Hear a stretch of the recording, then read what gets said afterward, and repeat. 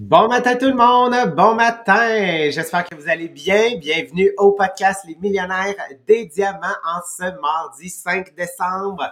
Donc, depuis quelques semaines, Sylvain et moi, on est dans le livre Développer le leader en soi de John Maxwell, un livre sur le leadership dans le but de pouvoir vous aider à développer cette compétence qui est une compétence extrêmement importante dans un MLM lorsqu'on veut développer une entreprise, développer une équipe. On va avoir à travailler avec des humains et une des meilleures manières, en fait, de pouvoir amener les humains avec nous, c'est d'être un leader. Un leader, en fait, qui est capable de connecter avec les gens, qui est capable de les comprendre et qui est capable de les amener, dans le fond, au prochain niveau. Donc, c'est ce qu'on veut avec vous. On prend le temps de couvrir et de décortiquer chacune des caractéristiques du leadership. Et en ce moment, on est dans le chapitre numéro 2 à propos des priorités.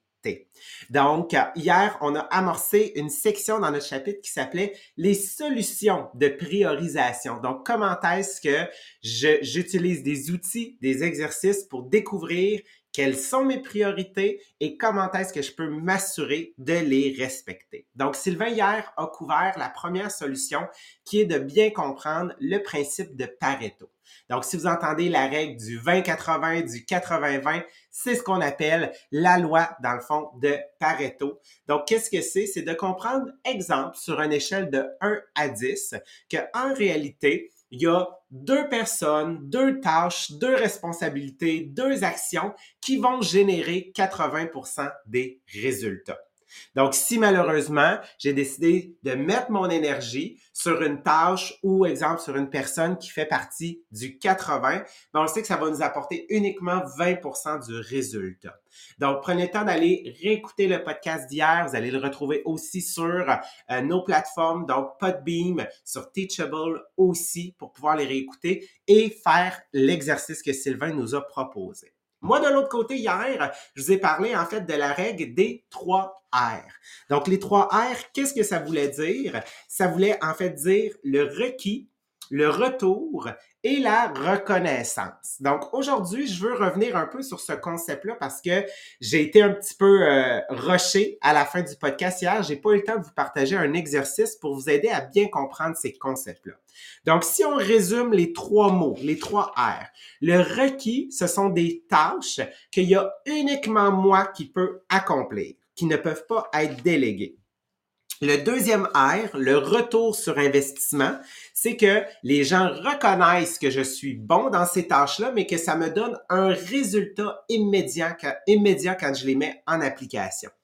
Et finalement, le dernier R, c'est la reconnaissance. Donc, c'est ce sentiment-là, OK, de savoir que je l'ai accompli et que j'ai tellement de plaisir à le faire que je pourrais faire cette activité-là gratuitement, mais je suis tellement bon que les gens seraient prêts à me payer pour pouvoir l'accomplir. Donc, l'exercice, qu'est-ce que c'est? Donc, dans cet exercice-là, vous allez vous dresser un tableau de 4 colonnes différentes.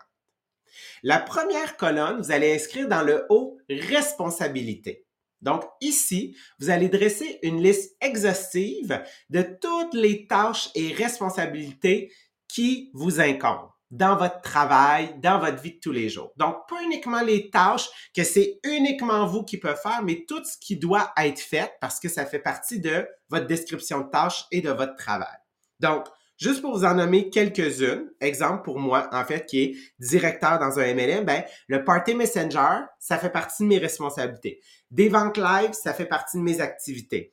Des lives de cuisine, ça en fait partie. Recruter, c'est fait partie de mes activités. Le onboarding aussi, letter, répondre aux emails, faire des suivis. Tout ça, c'est des activités qui font partie, donc, de mes tâches, que c'est à moi, en fait, de s'assurer qu'elles soient complétées et qu'elles soient arrivées à destination. Une fois que j'ai dressé toute cette liste-là, là, donc vous voyez, j'en ai juste sorti quelques-uns, il y en a probablement beaucoup plus que ça pour chacun d'entre nous. Ensuite, les 3 autres colonnes, dans la première ligne, on va leur donner un nom. OK? Donc, la première colonne, ça va être le premier R. Vous allez inscrire requis dans le haut. La troisième colonne, vous allez inscrire le mot retour. Et la dernière colonne, vous allez inscrire le mot reconnaissance. Donc là, vous avez votre tableau. Les responsabilités, les requis, le retour sur investissement et la reconnaissance. Une fois que vous avez dressé votre liste de responsabilités, vous allez devoir noter. Donc, donner une note de 1 à 3 pour chacune des colonnes des 3 R. Vous allez les noter de 1 à 3. 1 étant, ça a peu d'importance et 3 étant, ça a une haute importance. Donc, je vais vous donner un exemple pour vous aider à bien le comprendre. Donc, pour moi, le party Messenger, c'est une de mes responsabilités. Est-ce que c'est un requis? Est-ce qu'il y a uniquement moi qui peux accomplir cette tâche-là? Et la réponse, c'est oui. Donc, moi, je vais donner un score de 3 ici.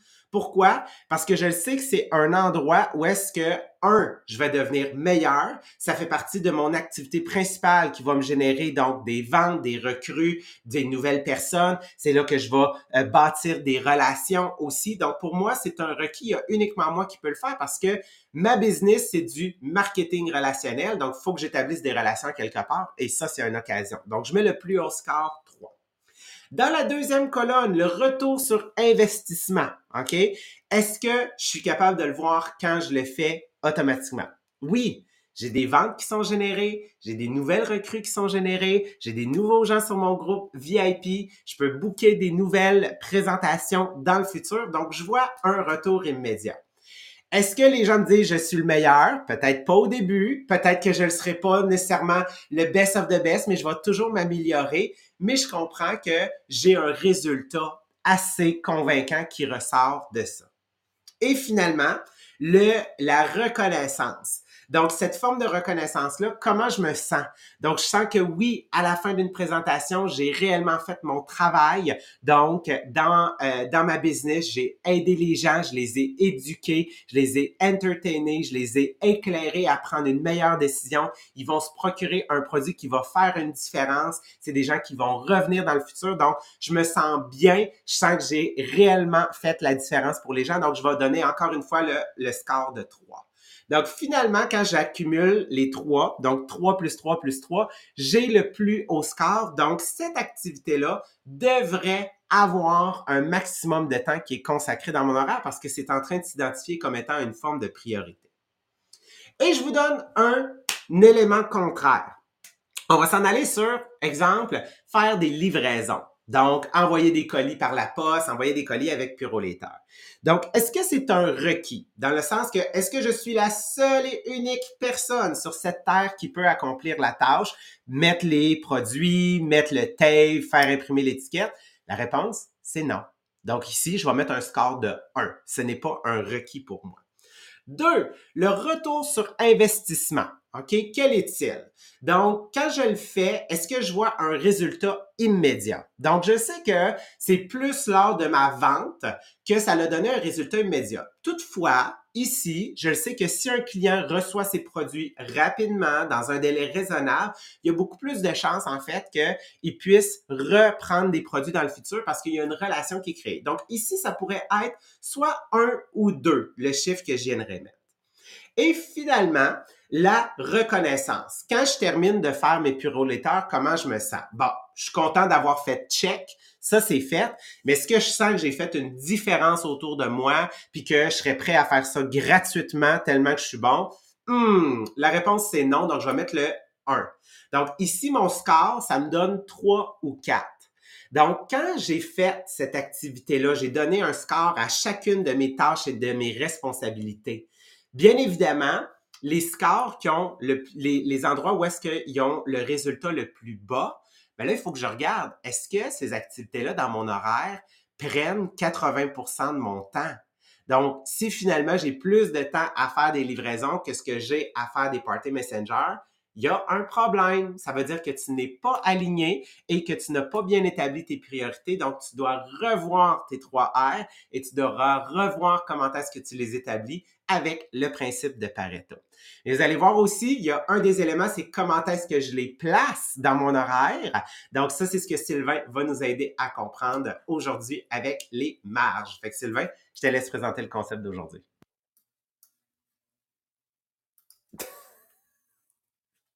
Bon, on l'a, le demi-out. Hey, bon matin à tous, j'espère que vous allez bien. Donc, on aime les solutions, en fait, pour vraiment établir nos priorités. Donc, oui, la loi de Pareto, c'est quelque chose qu'on connaît bien.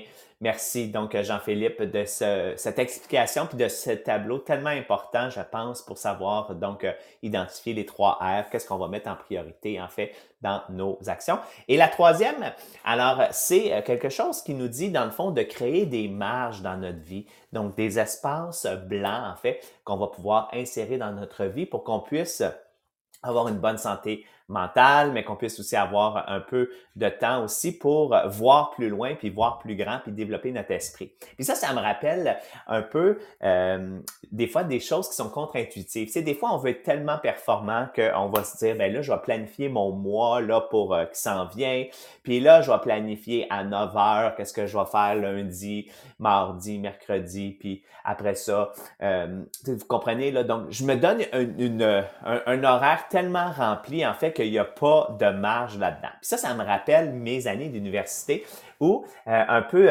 utopiquement, nos professeurs d'université nous demandaient, OK, vous allez nous soumettre votre planification du mois parce que là, tu t'en vas faire un stage dans une classe. Fait que là, il faut que tu donnes ça à l'enseignante avec qui tu vas travailler, puis aussi à ton professeur d'université. Puis là, il fallait que je dise que le lundi à 9 heures, j'allais faire des mathématiques. Puis à 9h30, j'allais faire telle chose. Puis, tu sais, la vie, c'est pas ça, en fait. Je veux dire, même si tu te prévois tout un bel horaire en vacances, en voyage, ça va pas se dérouler comme ça parce que la vie arrive, en fait. Vous savez, aujourd'hui, il y a une tempête de neige, par exemple, l'école est fermée, ben là, ton planning, il marche pas. OK? Après ça, arrive que là, c'est une journée de pluie, là, les enfants ils sont tous mouillés. Tes mathématiques à 9 heures, tu peux pas les faire, là, ça marche pas, là, tu sais. Vous comprenez? Il arrive tout le temps quelque chose. Il arrive un conflit à la récréation. Tu n'as pas le choix de revenir sur le conflit. Oublie ça, le français, là, la dictée, là, à cette heure-là, elle va être repoussée. Fait que bref, c'est un peu comme ça, puis ça devient frustrant, en fait, de pouvoir faire un horaire comme ça, puis que finalement, on peut pas le respecter, en fait. Alors, c'est quelque chose qui n'a pas vraiment de sens. Fait que comme on veut, en fait, c'est de mettre de la marge dans notre vie, en fait. Puis, ça arrive, dans le fond, c'est que l'auteur, John Maxwell, nous dit que c'est là qu'il a découvert la loi de Parkinson. Ça n'a rien à voir avec Parkinson comme ça, là. Alors, que les tremblements, c'est vraiment une loi qui dit que, dans le fond, le travail va toujours prendre le temps qu'on va lui allouer. Par exemple, si je m'alloue 1 heure pour faire cette tâche-là, bien, devinez quoi? Même si la tâche devrait prendre 30 minutes, je vais quand même prendre 1 heure, en fait. Alors, on va toujours prendre le temps, puis le travail va toujours s'étendre dans cette période de temps qu'on lui a alloué, en fait. Alors, dans notre vie, si on veut avoir une vie remplie, une vie balancée, une vie qui d'accomplissement, mais aussi qu'on va se sentir pas toujours dépassé, ben il faut avoir de la marge, donc des espaces entre du repos, mais aussi donc avant de tomber donc dans trop de exhaustion, comment le dire en français, euh, Fatigue. de la fatigue. Hey, c'était facile. Alors voilà, fait que il dit créer des marges va faire que ça va vous aider donc dans votre vie. Puis en fait, on a une grande responsabilité en tant que leader. Puis notre responsabilité, vous le savez, c'est de voir qu'est-ce qui s'en vient, par exemple, où est-ce qu'on s'en va, c'est quoi les tendances, qu'est-ce qui va pouvoir arriver, par exemple, au mois de décembre. Bien, on sait que les gens présentement magasinent, ok, on voit les tendances, mais on sait que le 18 décembre, je vais agir différemment du 4 décembre. Donc, les façons de faire sont toujours différentes. Fait que voici des façons, dans le fond, qu'on peut, dans le fond, un peu de théorie sur les marges. En fait, donc, il dit, premièrement, les marges, ça nous permet de développer notre intelligence émotionnelle. Vous le savez, donc l'intelligence émotionnelle, c'est très important pour un leader parce que ça nous permet, dans le fond, de lire dans les personnes, donc de décoder. Quand je rencontre, par exemple, Joanne, ben là, je suis capable de voir, tu sais, est-ce qu'elle va bien? Je vais regarder son non-verbal. Quand on va se jaser, je vais écouter qu'est-ce qu'elle me dit, mais je vais regarder aussi comment elle agit. OK? Donc, tout ça fait que je suis capable de savoir comment je vais interpréter puis comment je vais interagir avec Joanne. Peut-être qu'aujourd'hui, je vois que c'est pas une bonne journée. Donc, je vais faire attention à elle, tu sais, je vais être plus soucieux donc de son bien-être, puis de mes relations, je vais faire attention à qu'est-ce que je dis pour pas que ce soit mal interprété, que dans d'autres temps, je pourrais lui dire, puis OK, elle va bien le prendre, mais là, aujourd'hui, mettons, parce que c'est pas une bonne journée pour cette personne-ci, ben, il faut faire attention qu'est-ce qu'on va dire. Fait que ça, c'est donc l'intelligence émotionnelle, en fait. Alors, ça nous permet, quand on a des marges, donc du temps, donc de pouvoir analyser versus, là, si je suis occupé, moi, je repense toujours à mon directeur, que tu rentres dans son bureau, la tête baissée comme ça, puis il n'y avait pas cette intelligence émotionnelle-là de lire les gens, en fait. Alors, il répondait sec et tout ça, donc ça marchait pas, en fait. Donc, c'était pas sa force, disons, l'intelligence émotionnelle. OK? Donc, c'est ce que ça permet. Numéro 2, donc quand je suis pas occupé, justement, ben, je suis capable de lire les autres, je suis capable de voir le climat dans une classe, je suis capable de voir les tensions, je suis capable de voir que là, ça va bien, que tout le monde s'entraide. J'ai un détachement, je suis capable de voir. OK? Numéro 2, ça nous permet donc les marges, donc de se donner du temps pour réfléchir. OK? Parce que ça, c'est très important. Si on veut voir en avance qu'est-ce qui s'en vient, si on veut voir les tendances, comment notre équipe se comporte, s'ils sont bien. Alors, j'ai besoin, dans le fond, d'avoir du temps pour réfléchir. Puis du temps pour réfléchir, qu'est-ce que ça fait? C'est que ça nous permet de prendre des meilleures décisions. Puis moi, je vais toujours me rappeler, donc au mois de mars, quand la COVID est arrivée, on était dans une exposition, un salon d'habitation, et là, ils nous annoncent que, bon, défaites votre salon. Moi, je pensais que ça allait durer comme 2 jours. Je me disais, ben, tu sais, c'est niaiseux. On va revenir samedi, tu sais, ça va être réglé, cette affaire de grippe-là. Et là, on annonce à Maria que non, finalement, tout le week-end, c'est scrappé. Puis là, il annonce, tu sais, qu'on s'en va chez nous, il faut faire attention et tout.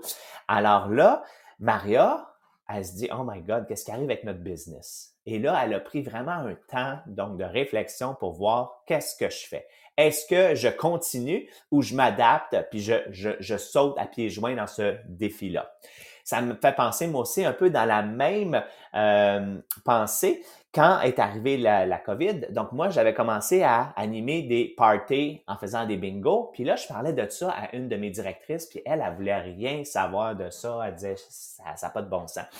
Alors là, je me suis dit, comment je peux faire pour l'aider à passer par-dessus, dans le fond, les obstacles, en fait.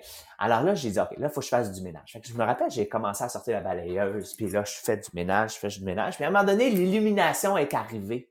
Et là, c'est là que je me suis dit, OK, je sais qu'est-ce que je vais faire ça pour elle. Donc, je l'ai appelée, j'ai dit, OK, on va te faire, on va t'animer, donc un party, tout ça. Puis bref, c'est ça qui a été, selon moi, un des tremplins qui a permis, dans le fond, de pouvoir passer par-dessus ces blocages et de pouvoir avancer, en fait. Alors, mais il fallait s'accorder du temps pour justement trouver donc cette illumination, en fait. Et la troisième chose, c'est que les marges nous donnent plus d'énergie. On est toujours porté à vouloir travailler plus, mais des fois, en faire moins est une façon, dans le fond, de pouvoir faire plus. Par exemple, je me rappelle, avant quand on travaillait donc en faisant des parties à domicile, donc on allait au studio et là, mettons, j'étais là les mardis de 9h jusqu'à 11h le soir, mettons. OK? Mais c'est sûr que je m'accordais un temps pour aller m'entraîner durant la journée. Fait que comme ça faisait une cassure, ça me faisait faire de l'exercice, je vidais ma tête, puis là, c'est là que arrivaient des nouvelles idées, par exemple. Des fois, plusieurs personnes nous partagent que la sieste, ça leur permet justement ce temps donc de se reposer puis d'avoir des nouvelles idées. De pouvoir prendre, dans le fond, des fois, des gens nous partagent les 3 jours de congé quand tu es capable de mettre un lundi ou un vendredi collé sur ta fin de semaine. Donc, ça te donne plus de temps, puis ça te repose, mais aussi ça te donne plus d'énergie, plus de de bonnes idées, par exemple. OK? Donc, il y a toutes sortes de bonnes façons comme ça qu'on peut créer des marges. Alors, concrètement, on a demandé à Jean-Philippe, peux-tu nous en donner donc des façons qu'on peut faire de la place dans nos vies pour pouvoir être plus efficace par la suite? Oui, donc deux techniques qui nous sont proposées dans le livre aussi par John Maxwell. La première, c'est évaluer et éliminer continuellement. Donc, on le sait, notre objectif, c'est de simplifier notre vie, même dans les petits secteurs. Parce que des fois, on n'en est pas conscient, OK? Mais on perd un temps fou sur des tâches qui sont futiles. Donc, John Maxwell nous propose une série de questions. Je vais vous les lire. Il y en existe plein d'autres, OK? Donc, exemple, la première question, c'est quel est le 20% de mes possessions qui me donne la plus grande valeur? Donc, ça ici, ça veut dire quoi? C'est probablement que, comme plusieurs personnes au début de la COVID, vous avez décidé de faire le ménage. Le ménage de l'appartement, le ménage de la maison. Moi, genre, je pense que dans les 2 premières semaines, on a créé 3 gigaboîtes qu'on savait qu'on voulait aller porter, en fait, là, à une œuvre de charité, qui allait pouvoir, en fait, revendre le village des valeurs. On voulait juste réduire, en fait, le stock qu'on avait parce que quand on a trop de choses, ben c'est là qui fait que ça traîne sur les comptoirs. Deuxième question, OK? Quel est le 20% des vêtements que je porte 80% du temps?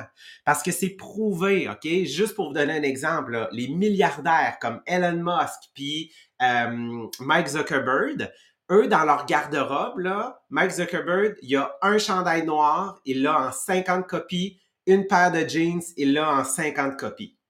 Donc, lui, le matin, là, est-ce qu'il se pose la question? Est-ce qu'il reste, genre, pris devant sa garde-robe à savoir qu'est-ce que je vais porter, qu'est-ce que je vais faire? Non. Donc, il a décidé d'éliminer cet élément-là, OK, qui n'est réellement pas une priorité. Donc, vraiment, je veux dire, ce qu'on veut, c'est nettoyer, on veut donner si c'est encore bon ou on veut jeter si, ah non, il est encore bon, il tient par un fil. Non, non, à un moment donné, là, on passe à autre chose, OK? Moi, effectivement, j'ai cette technique-là. Donc, j'ai fait le ménage, première des choses. J'ai gardé uniquement les gilets que je porte et je les mets, mettons au départ, je les ai mis sur les supports. Et chaque matin, je prends lui qui est à gauche. Ça, c'est lui que je mets, OK? Et quand il est lavé, qu'est-ce qu'il fait? Ben, il retourne complètement à droite. Fait qu'il faut une rotation. Fait qu'il n'y en a pas un qui est jaloux, OK? Fait que ça, c'est ce qui est important de garder en tête pour mes gilets. Ensuite, quel est le 20% de mes plaisirs, OK, que je fais qui m'apporte 80% de mon bonheur? Donc, moi, cuisiner. Cuisiner, c'est un bonheur. Donc, oui, j'ai du temps dans mon horaire qui est accordé parce que ça me permet de décrocher ou de penser différemment. Voyager pour moi, c'est un bonheur incroyable. Mais ici, je vais venir vous mettre un petit bémol. C'est pas parce que tu aimes voyager qu'il faut que tu mettes un voyage sur une carte de crédit. Parce que qu'est-ce qui se passe après, c'est que finalement, tu vas venir bousculer tes priorités et tu vas avoir un sentiment de culpabilité qui va arriver de j'avais pas cet argent-là. Donc oui, j'adore voyager, mais si je n'ai pas l'argent, je ne voyage pas. Ça me donne une motivation supplémentaire pour pouvoir avoir cet argent-là et en profiter pour créer un moment de bonheur. Quel est le 20% des gens dont je suis prêt qui m'apportent le plus de bonheur? Et ça, moi, c'est quelque chose que j'ai réalisé dans les 3 dernières années. C'est que les gens avec qui je passe du temps et que je permets de rentrer dans mon environnement, je les sélectionne davantage. Donc, j'ai des gens, en fait, des anciens amis de différents domaines, que finalement, c'est pas que je les ai flochés puis je leur ai pas dit, vous êtes plus mes amis, je veux plus rien savoir de vous. Non, OK? Mais qu'est-ce qu'on fait, c'est qu'on réduit les moments, en fait, que l'on passe avec ces gens-là. Donc, tout simplement, lorsqu'ils font des activités, si ça fit vraiment pas avec mon horaire, ça fit pas avec mes priorités, non, je ferai pas des pieds et des mains, je vais tout simplement refuser. Donc, je vais gérer les gens qui vont rentrer dans mon environnement. La deuxième solution, OK, c'est en fait de garder 20% de notre calendrier en espace vide, des espaces blancs. Qu'est-ce que ça veut dire? Donc, si, exemple, dans une journée, vous travaillez 16 heures, ça veut dire que dans votre journée, vous devez avoir un 3,2 heures qui est vide. On fait comment? Mon Dieu, mais c'est beaucoup. Fait que sur une semaine, ça fait 22,5 heures. Donc, une journée complète qui doit être en espace vide. Dans un mois, c'est 6 jours. Dans une année, c'est 72 jours. Fait que là, je sais qu'il y en a qui sont en train de dire, ben voyons, Jean-Philippe, je prends pas 2 mois et demi de vacances ou 2 mois. C'est impossible de faire ça. Ça, c'est à cause de la culture qui est en place, de la culture qui nous dit que si tu n'as pas l'impression de travailler, c'est que tu es en train de perdre ton temps. Alors que non. Qu'est-ce que ça veut dire? C'est qu'il faut comprendre comment ces espaces blancs-là peuvent être comblés par des activités qui vont nous ramener un bonheur ou qui vont nous aider à apprécier davantage le temps où est-ce qu'on travaille. Je vous donne quelques exemples. Prendre une sieste. Donc, faire une sieste de 1 heure dans ta journée de travail de 16 heures, qu'est-ce que ça va faire? C'est qu'on le sait, quand on se réveille, notre cerveau pense différemment, il va avoir établi des connexions, puis c'est comme dire que je restartais une nouvelle journée. Ensuite, quand on mange, il s'est prouvé dans les statistiques que 1/3 des gens au travail mangent devant leur écran pour travailler parce qu'ils ont peur de ne pas tout accomplir. Mais qu'est-ce qui se passe? C'est ils ingèrent leur nourriture ultra rapidement, ce qui est pas bon, OK? Et aussi, ça fait en sorte qu'ils sont pas capables d'apprécier la nourriture qu'ils sont en train de manger. Donc, au lieu de dire, bon, ben, qu'est-ce que je vais faire? C'est que finalement, genre, je vais m'asseoir, je vais manger, puis je ferai rien d'autre, puis finalement, tu passes ton temps à scroller sur TikTok ou sur Facebook. Ben, prends ce moment-là pour manger, 30 minutes à 1 heure, qui fait partie de l'espace blanc vide, mais écoute un podcast ou aie seulement une feuille blanche pour que quand tu as une idée, tu dis non, faut pas, je fais juste l'écrire pour vider mon cerveau. Donc, qu'est-ce qui se passe? C'est que ce moment-là de pause t'aide à établir des connexions pour que quand tu vas revenir au travail, mon Dieu, que tu vas être encore plus efficace. Aller prendre une marche avec un podcast. Lire de 10 à 30 minutes un livre, soit pour décrocher ou un livre de développement personnel. Ou, dans le fond, lorsqu'on a des meetings, des rencontres, puis on le sait, ils nous disent, la rencontre va durer 1 heure. Fais pas juste mettre 1 heure dans ton horaire. Faut que tu mettes 1 heure et demie au minimum parce que combien de fois qu'un meeting s'est extensionné? Donc ça fait partie du 3,2 heures que tu laisses en blanc, que tu laisses vide parce que tu le sais que si finalement le meeting s'est extensionné 10 minutes, tu as un 20 minutes que tu peux juste genre décompresser, puis finalement, il a tout pris le moment, ben au moins, tu n'as pas eu le stress, le niveau de stress qui a augmenté pour débuter une autre activité que tu avais planifiée trop rapidement. Donc, ça laisse un temps de repos, un temps au cerveau de diminuer l'anxiété et de diminuer le stress aussi. Fait que, et voilà, Sylvain, c'est les deux techniques qu'on peut utiliser pour créer, en fait, là, du temps, des marges dans notre horaire. Yes, merci Jean-Philippe. Alors voilà, fait que ça a été quelque chose qu'on a abordé. Donc, on vous a amené, donc, on vous a parlé des priorités, l'importance donc d'un leader qui veut avancer, qui veut aider les gens. Donc, c'est d'établir ses priorités dans son horaire, donc de pas se faire manager par le temps, mais plutôt donc de manager nos priorités. Alors, merci. Donc, la semaine prochaine, on va aborder le chapitre 4 qui est le caractère. Donc, comment développer son caractère. Et n'oubliez pas que nous avons toujours les super livres, donc les millionnaires des diamants. Ils ont écrit donc ce livre-là pour aider les gens donc dans les MLM à partir leur commerce et atteindre 1 million de dollars de vente dans la première année. Alors, c'est le fun parce que vous avez non seulement une lecture qui est donc 10 chapitres, mais vous avez également les exercices qui sont complémentaires en fait. Donc des exercices, honnêtement, ça vous prend un crayon à mine, OK? Parce que tu veux effacer puis tu veux le refaire en fait. Parce que, par exemple, quand tu vas penser à penser grand, alors je pense qu'au début, tu vois pas assez grand en fait. Alors cet exercice-là, donc ça prend une bonne gomme effacée, un crayon à mine pour pouvoir les refaire. Alors demain matin, il y aura le podcast Hello Fear avec le sympathique Jean-Philippe, l'inimitable Maria et notre ricaneuse Marie-Pierre. Alors, soyez des nôtres donc demain. Sinon, moi, je vous revois lundi prochain. Alors, bonne semaine à tous.